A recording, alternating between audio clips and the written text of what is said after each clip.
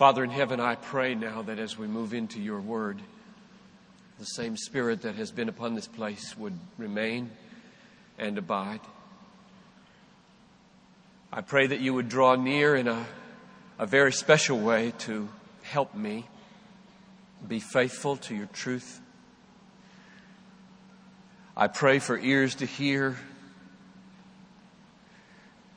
I pray that you do for each of these young people what you did for Lydia when you opened her heart to give heed to the word. I pray that it would sink down and take root and be unshakable. I pray that in 100 years, Lord, the reverberations of the transformation of these days would be going on and memory would be strong. I pray that you would do exceedingly and abundantly beyond all that any of us has been able to ask or think. That you would come and you would ignite your name and your renown as our soul's desire. Protect us now from the evil one. Protect us from pride and distraction. And fill us all with your Holy Spirit, the Spirit of truth and love and passion for your name. Through Christ I pray. Amen. I want to begin by telling you some of the reasons that I'm here. One of the great advantages of being in a local church as a pastor for 16, 17 years is that over the months and years, the vision of the church and the vision of the pastor become one.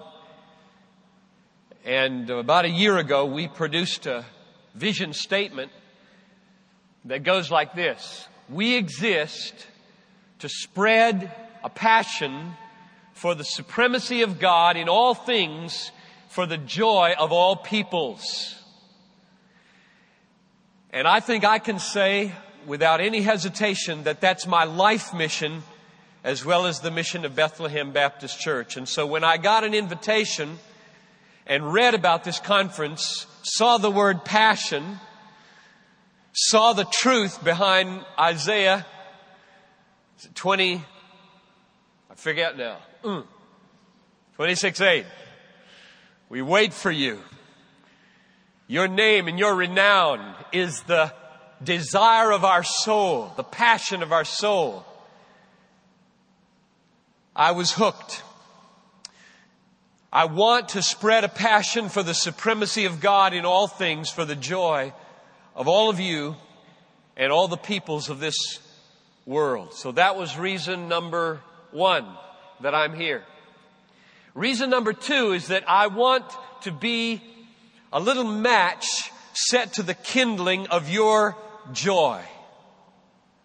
I want you to leave from this place thrilled and happy in God. And I want, you could call this a third point, it's really the 2 points brought together. I want you to see from Scripture, I want you to experience that the first reason I'm here and the second reason I'm here are the same reason. They are one. That to spread a passion for the supremacy of God and to be happy in God are virtually identical. Because God is most glorified in you when you are most satisfied in Him. There's the sentence that I'll come back to again and again and again. That God is most glorified in you when you are most satisfied in Him. So the songs we've been singing and the thirst we've been expressing are ways of giving glory to God. Because the more we find our satisfaction in Him, the more we drink deeply from Him and eat at the banquet table which is Him, the more His worth and His all-sufficiency is magnified. So there's no competition, and this is the marvel, this is the gospel to me that I discovered in the year 1968, 69, 70 as God was doing a work in my life. There's no competition between God's passion to be glorified and your passion to be satisfied, because they are one. Now, there's another way to put this reason why I'm here. I'm here to torch a glacier. I have in my mind a picture. Let me share it with you. It came out of Matthew 24. In Matthew 24:12, it says, looking at the end of the age, Jesus says,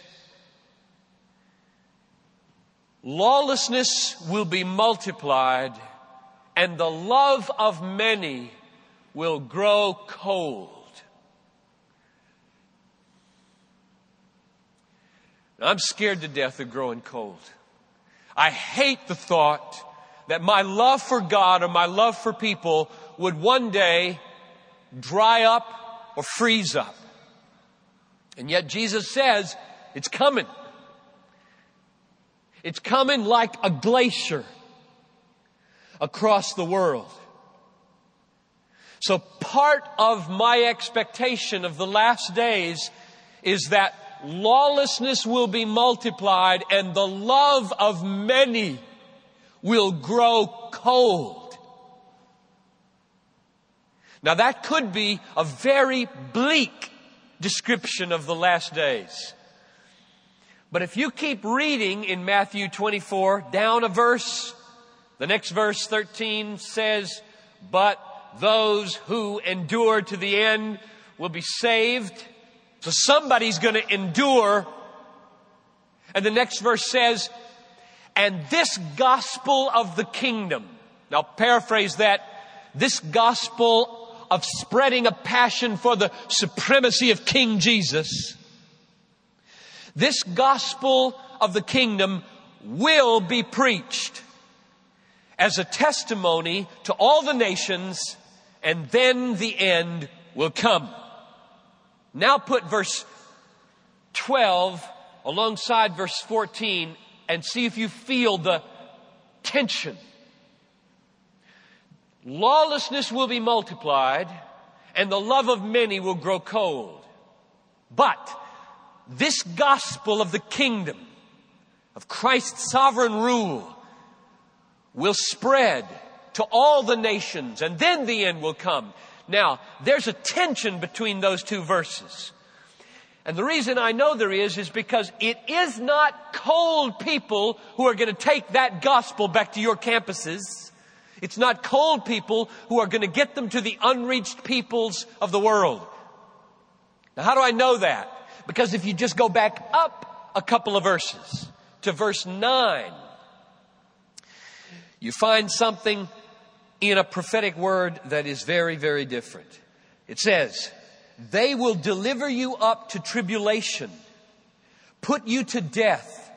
You will be hated by all nations on my account, Jesus says.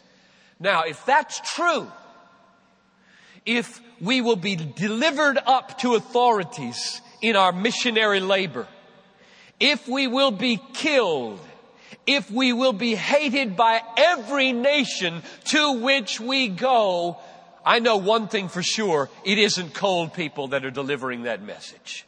It's white hot worshipers of King Jesus that'll get that done. And therefore what I see in verses 9 to 14 of Matthew 24 is that as the end of the age draws near, there's going to be people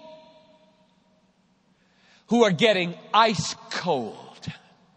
And there's going to be people who are white hot enough to lay down their lives for Jesus among all the peoples of the world.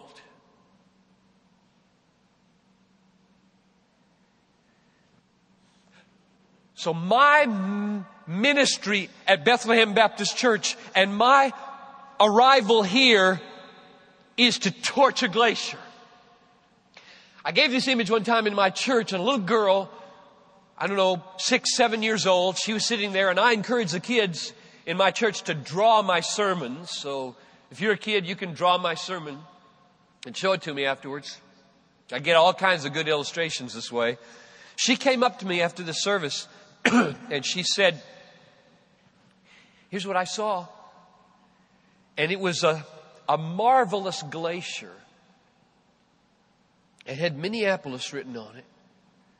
And it had a little stick man holding up a torch. And there's a hole in the glacier at the top. And over it was a big sunshine coming down through the hole. Now here's my eschatology in a nutshell. If you wonder what your camp is going to look like when Jesus comes, or what Austin or Minneapolis or wherever you're from is going to look like, the glacier is moving. And a lot of people are growing cold towards God, drying up, freezing up. But there is nothing in the Bible about the end times that says Bethlehem Baptist Church, or even Minneapolis, or say the University of Texas at Austin, has to be under that glacier. Nothing. If there are enough people with torches lit, white hot for God, torching the glacier, a big hole can be opened up over your campus. A big hole can be opened up over your local church, even over your city. And that's why I'm here. I want to lift my torch. Spurgeon used to say over there 100 years ago in England when he preached the Metropolitan Tabernacle, people come to watch me burn. They come to take their little flickering torch and stick it in my torch and go out and burn for another week for Jesus. And I would be thrilled if you brought a flickering torch in here this morning and put it in my fire. That's why I'm here. Now, there's a foundation for what I want to do. My task here, as I've been asked, is to talk about living for the glory of God, for the passion for the supremacy of God. And I have 2 messages. This morning and tomorrow morning. And this morning is foundation and tomorrow is application. And the foundation is this. Your passion for the supremacy of God in all things is based squarely on God's passion for the supremacy of God in all things. Your God-centeredness, if it's going to last, if it's going to endure, has to be rooted in God's God-centeredness. If you want God to be supreme in your life, you have to see and believe and love the truth that God is supreme in the life of God. If you want God to be your treasure, like we've sung about here, so that you value God more than anything, you have to see and believe that God's treasure is God. That He treasures God more than He treasures anything. We may not withhold from God the highest pleasure in the universe, namely the worship of God. That's foundation. That's what I want to talk about today.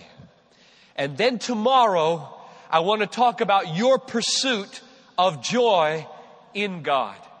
And that pursuit is necessarily implied in God's pursuit of His glory in your life. Let me begin with a little story. I spoke at Wheaton College, my alma mater, about, 8, 9 years ago. First chance in this big chandeliered, blue, beautiful chapel.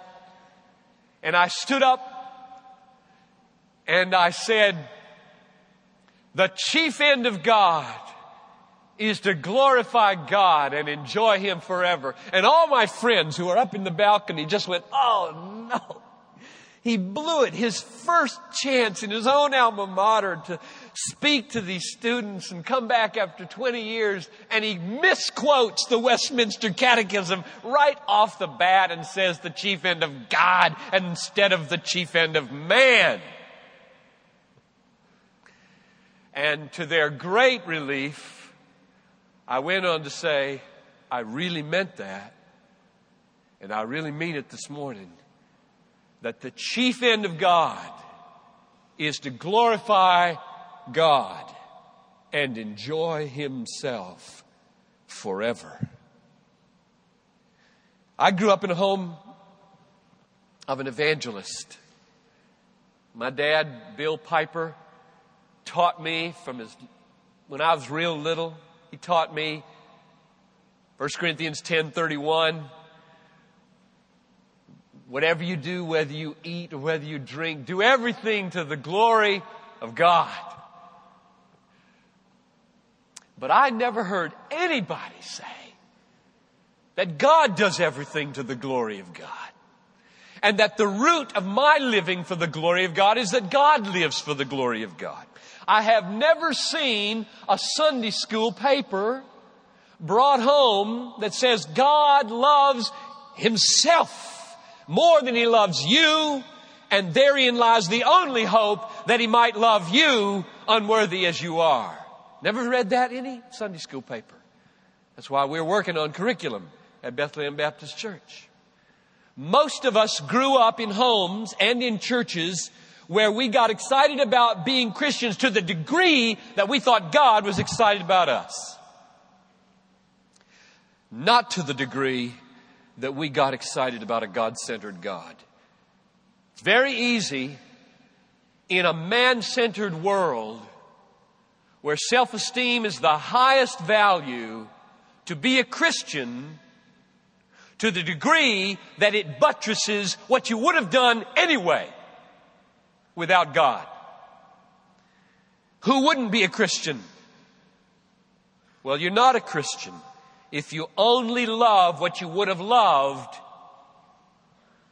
without being confronted by the beauty of a God-centered God. If God is only a means to your self-advancement and exaltation, rather than your seeing in Him something infinitely glorious as a God consumed with the manifestation of His glory, then you need to check your conversion. So this is a big reality check here in Austin in Passion 97. Very few people have ever said to me and shown me what I've now seen in the Bible, that God chose me for His glory. I remember teaching a class on Ephesians 1, 1976, in what we called interim at Bethel College in those days on Ephesians, and working my way systematically through the first 14 verses of Ephesians and having my world just blown open again. Because 3 times, verse 6, verse 12, verse 14, it says that He chose us in Him before the foundation of the world, and He predestined us to be His sons unto the praise of the glory of His grace. He chose you. Why? That His glory and grace might be praised and magnified. Your salvation is to glorify God. Your election is to glorify God. Your regeneration was to glorify God. Your justification was for the glory of God. Your sanctification is for the glory of God. And one day, your glorification will be an absorbance into the glory of God. You were created for the glory of God. Isaiah 43:6. Bring my sons from afar and my daughters from the ends of the earth, everyone whom I created for my glory. God rescued His people Israel from Egypt for His glory. Our fathers, when they were in Egypt, did not consider your ways or your wonderful works. They rebelled against you at the Red Sea. Yet you saved them for your name's sake, that you might make known your power and your glory. Psalm 106, verse 7. In other words, He split the Red Sea and saved His rebellious people so that, it says, He might make known His mighty power. And it spread all the way to Jericho and saved a prostitute. So that when they got there and got ready to blow the trumpets, she was born again because she said, "We heard your name and your renown." And one woman and her family believed in a God-centered God and escaped destruction. God spared Israel in the wilderness over and over again. The house of Israel rebelled against me in the wilderness, Ezekiel says, quoting God, and I thought I would pour out my wrath, but I acted for the sake of my name, lest it be profaned among the nations. And then finally God sends them into judgment in Babylon, remember? And after 70 years, mercy warms to them. He will not divorce His covenant bride, and He brings them back. But why? What's the motive rooted in God's heart? Listen to it from Isaiah 48. For my name's sake, I defer my anger. For the sake of my praise, I restrain it for you, that I may not cut you off. Behold, I have refined you, but not like silver. I have tried you in the furnace of affliction. For my own sake I do it. For how should my name be profaned? My glory I will not give to another. That's a God-centered motive for mercy. Jesus came into the world for what reason? Oh, how many times we have quoted John 3:16. And it is gloriously true. And before we're done this morning, or at least tomorrow morning, you'll see that this emphasis right now and that emphasis that you've known for a long time probably are not at odds.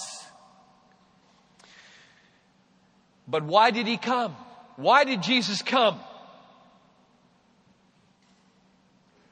According to Romans 15:8, He came for this reason. Christ became a servant to the circumcision to show God's truthfulness, in order to confirm the promises given to the patriarchs, and in order that the Gentiles might glorify God for His mercy. Christ came to earth, clothed Himself with flesh, and died so that you would give glory to His Father for mercy. He came for His Father's sake. That's the main reason that He came. For His Father's glory. And His glory reaches its apex in the overflow of mercy. Listen to this word from Romans 3. God put Christ forward as a propitiation by His blood to demonstrate God's righteousness. It was to prove at the present time that He Himself is righteous. That's why He died. He died to vindicate the righteousness of God, who had passed over sins like David's adultery and murder. Did it ever trouble you that God just passed over it? David just went on being king. Well, it troubled Paul to the depth of his being that God is not righteous to pass over sins. And there wasn't just David.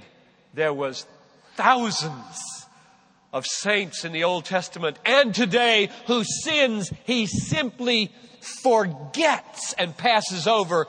And Paul cried out, how can you be God and do that? How can you be righteous and do that? How can you be just and do that? How can you be worthy of worship and do that? If any judge in Austin did that, he'd be off the bench in a minute to acquit a child abuser, a rapist, a murderer. And you do it every day. So what kind of God are you?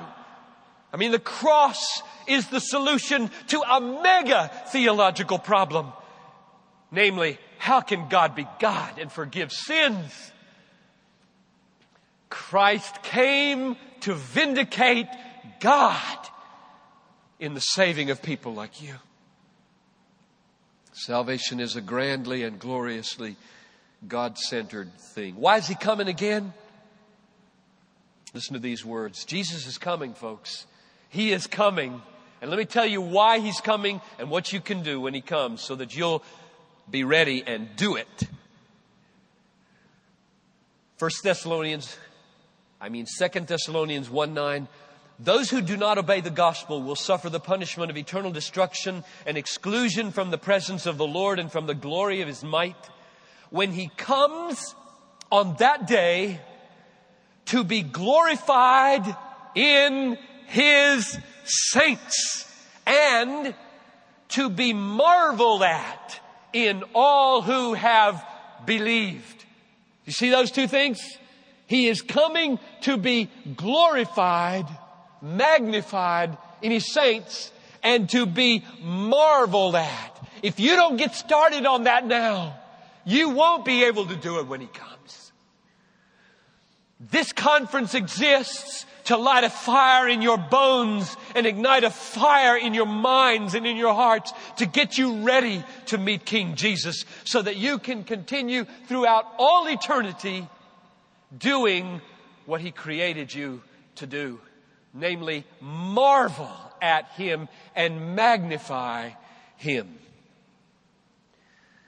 Magnify Him. Not like a microscope. You know the difference between two kinds of magnification, don't you? There's telescope magnification and microscope magnification. And it's blasphemy to magnify God like a microscope. To magnify God like a microscope is to take something tiny and make it look bigger than it is. If you try to do that for God, you blaspheme. But a telescope puts its lens on unimaginable expanses of greatness and tries to just help them look like what they are. That's what a telescope is for. Twinkle, twinkle, little star.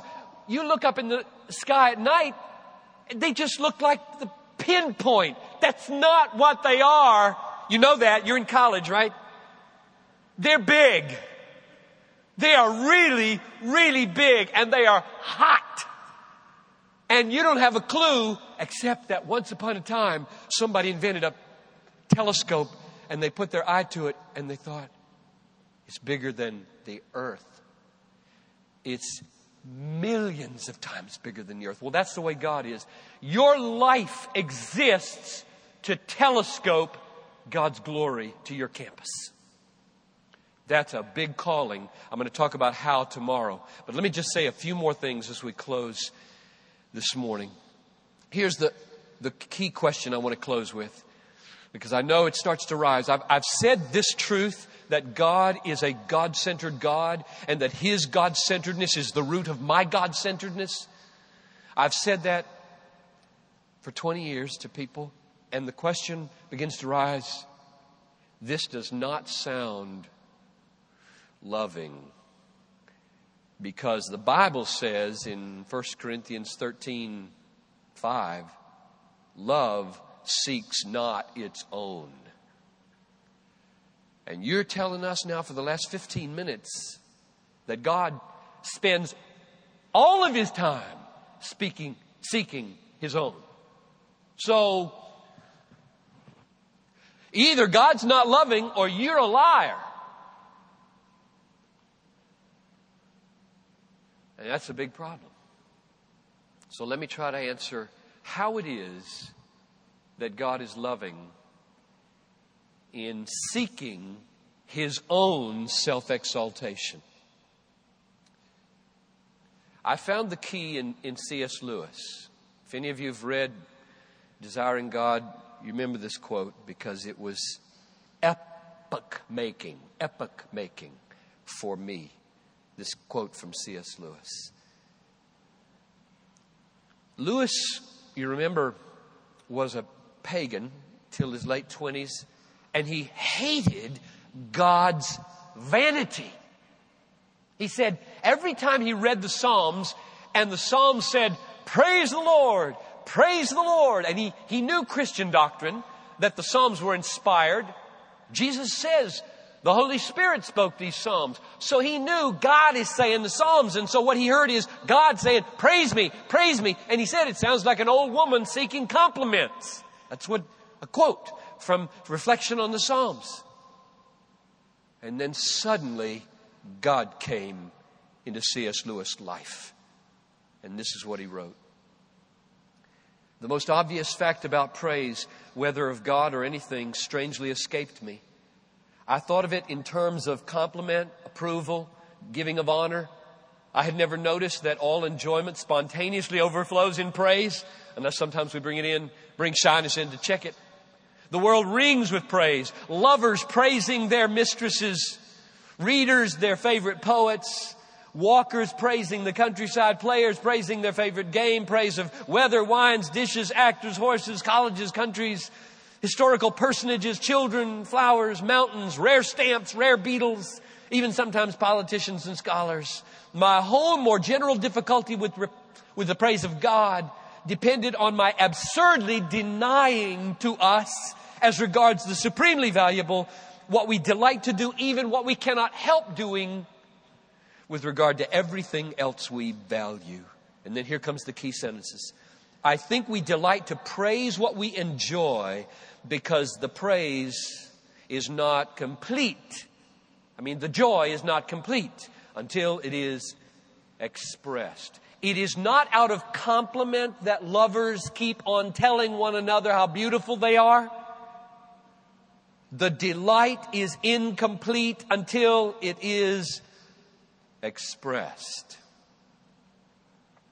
Now, that was a key for me that unlocked something with regard to how God can be loving and self-exalting in all that He does. It goes like this. Let me put the pieces together for you. If God is to love you, what must He give you? He must give you what's best for you. The best thing for you in all the universe is God. If He were to give you all health, best job, best spouse, best computer, best vacations, best success in any realm, and withhold Himself, He would hate you. And if He gives you God and nothing besides, He loves you infinitely. I must have God for my enjoyment if God is to be loving to me. Now, Lewis has said, if God gives you Himself to enjoy for all eternity, that joy will not come to consummation until you express it in praise. Therefore, for God to love you fully, He cannot be indifferent to whether you bring your joy to consummation through praise. Therefore, God must seek your praise if you are to be loved by Him. Did that make sense? I wonder if I should run that by you again. That's the essence of my life. I believe it's the essence of the Bible. To love you, He must give you what's best for you. God is what's best for you. Thou dost show me the path of life. In Thy presence is fullness of joy. At Thy right hand are pleasures forevermore. God gives Himself to us for our pleasures. But Lewis has shown us that unless those pleasures find expression in praise to God, the pleasures are restricted.